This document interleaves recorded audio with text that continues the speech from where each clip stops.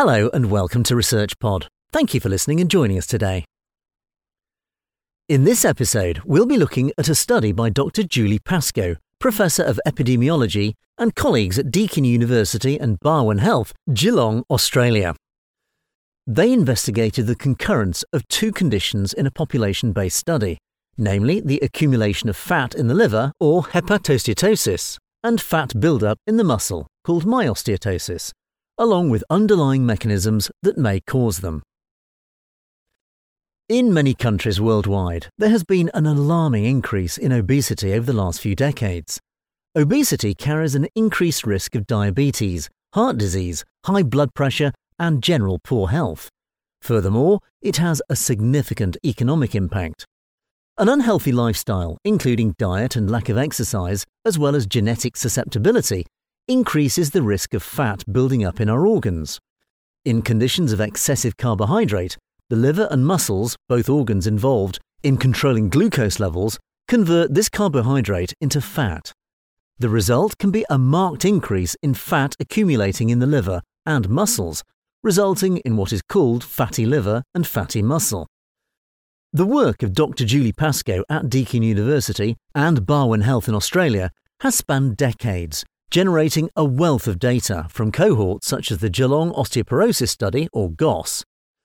Several publications stemming from this study have provided invaluable information on metabolic and musculoskeletal abnormalities in the Australian population. The researchers' most recent article highlights the association between fatty liver and reduced muscle density in a subgroup of men from the GOS. Demonstrating the relationship between these two conditions does not imply that one causes the other, but rather highlights the need to explore commonalities in the underlying mechanisms and consider the effects fatty liver treatments may have on muscle fat accumulation. The Geelong Osteoporosis Study examined the prevalence of osteoporosis in Australia to gain a better understanding of associated risk factors for fractures. It also evaluated numerous clinical measures, including, among others, body composition, anthropometry, and blood biomarkers. Complementing work on osteoporosis, the GOS examined characteristics of sarcopenia, a condition marked by diminished skeletal muscle mass, strength, and function. The first baseline visits took place in 1993, with follow-up spanning nearly 3 decades. Such rich data enabled reporting on the rates of obesity and the metabolic syndrome, raising awareness of these problems and their associated effects. The metabolic syndrome is a combination of metabolic abnormalities, including obesity, high blood glucose and lipids, insulin resistance, and high blood pressure. Together, these conditions are risk factors for cardiovascular disease and diabetes. The GOS allowed analysis of such metabolic conditions, revealing further associations and manifestations of fatty liver. Pascoe and researchers previously reported changes in body composition measures in men over a period of 5 years. The researchers showed that increased body mass index, or BMI, was accompanied by a significant increase in body fat mass, and conversely, decreases in bone mass and lean mass, which is a proxy measure of muscle mass.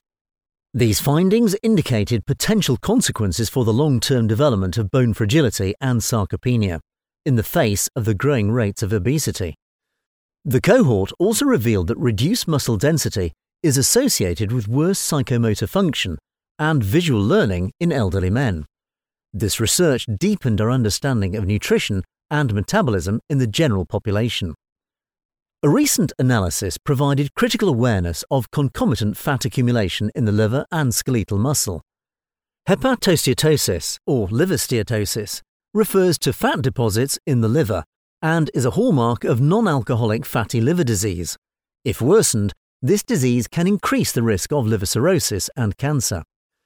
A surrogate marker for identifying this is the fatty liver index, determined using a person's BMI, waist circumference, and levels of triglyceride lipids and the enzyme gamma-glutamyl transferase.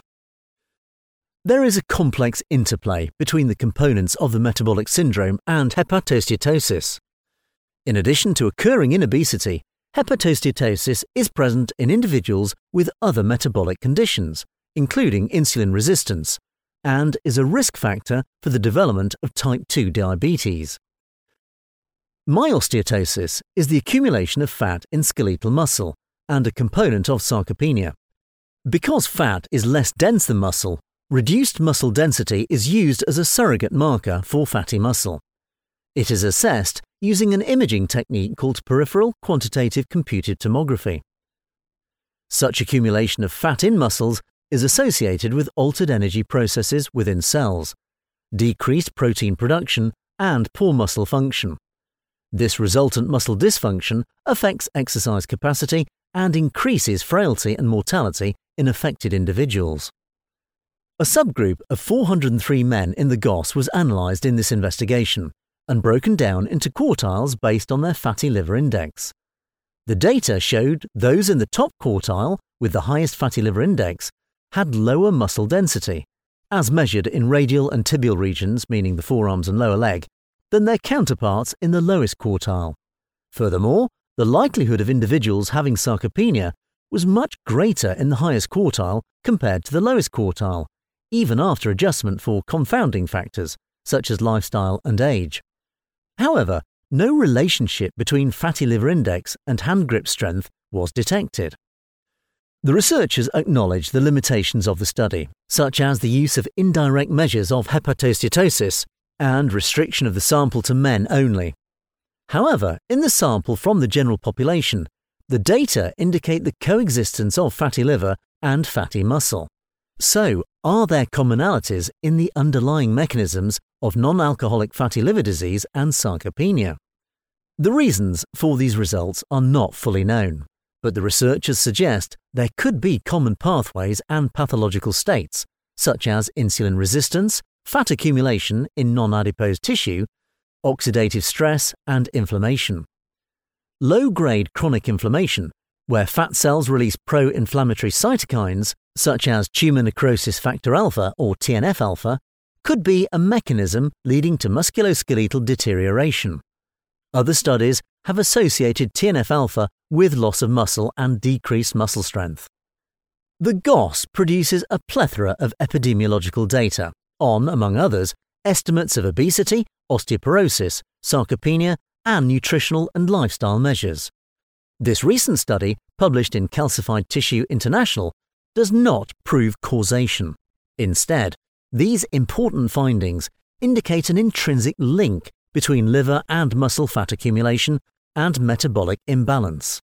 Such coexistence of hepatosteatosis and myosteatosis highlights the complexity of the pathology driving these conditions and warrants further investigation. Considering known links between metabolic syndrome, including alterations in glucose levels, and hepatosteatosis, controlling such disturbances in a complicated network could positively affect other aspects within it. From a clinical perspective, the research team suggest individuals diagnosed with non-alcoholic fatty liver disease or abnormal liver function should have muscle performance tests to assess sarcopenia.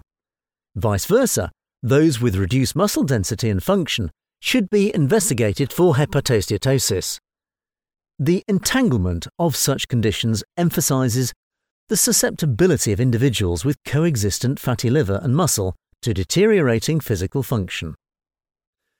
That's all for this episode. Thanks for listening, and stay subscribed to ResearchPod for more of the latest science.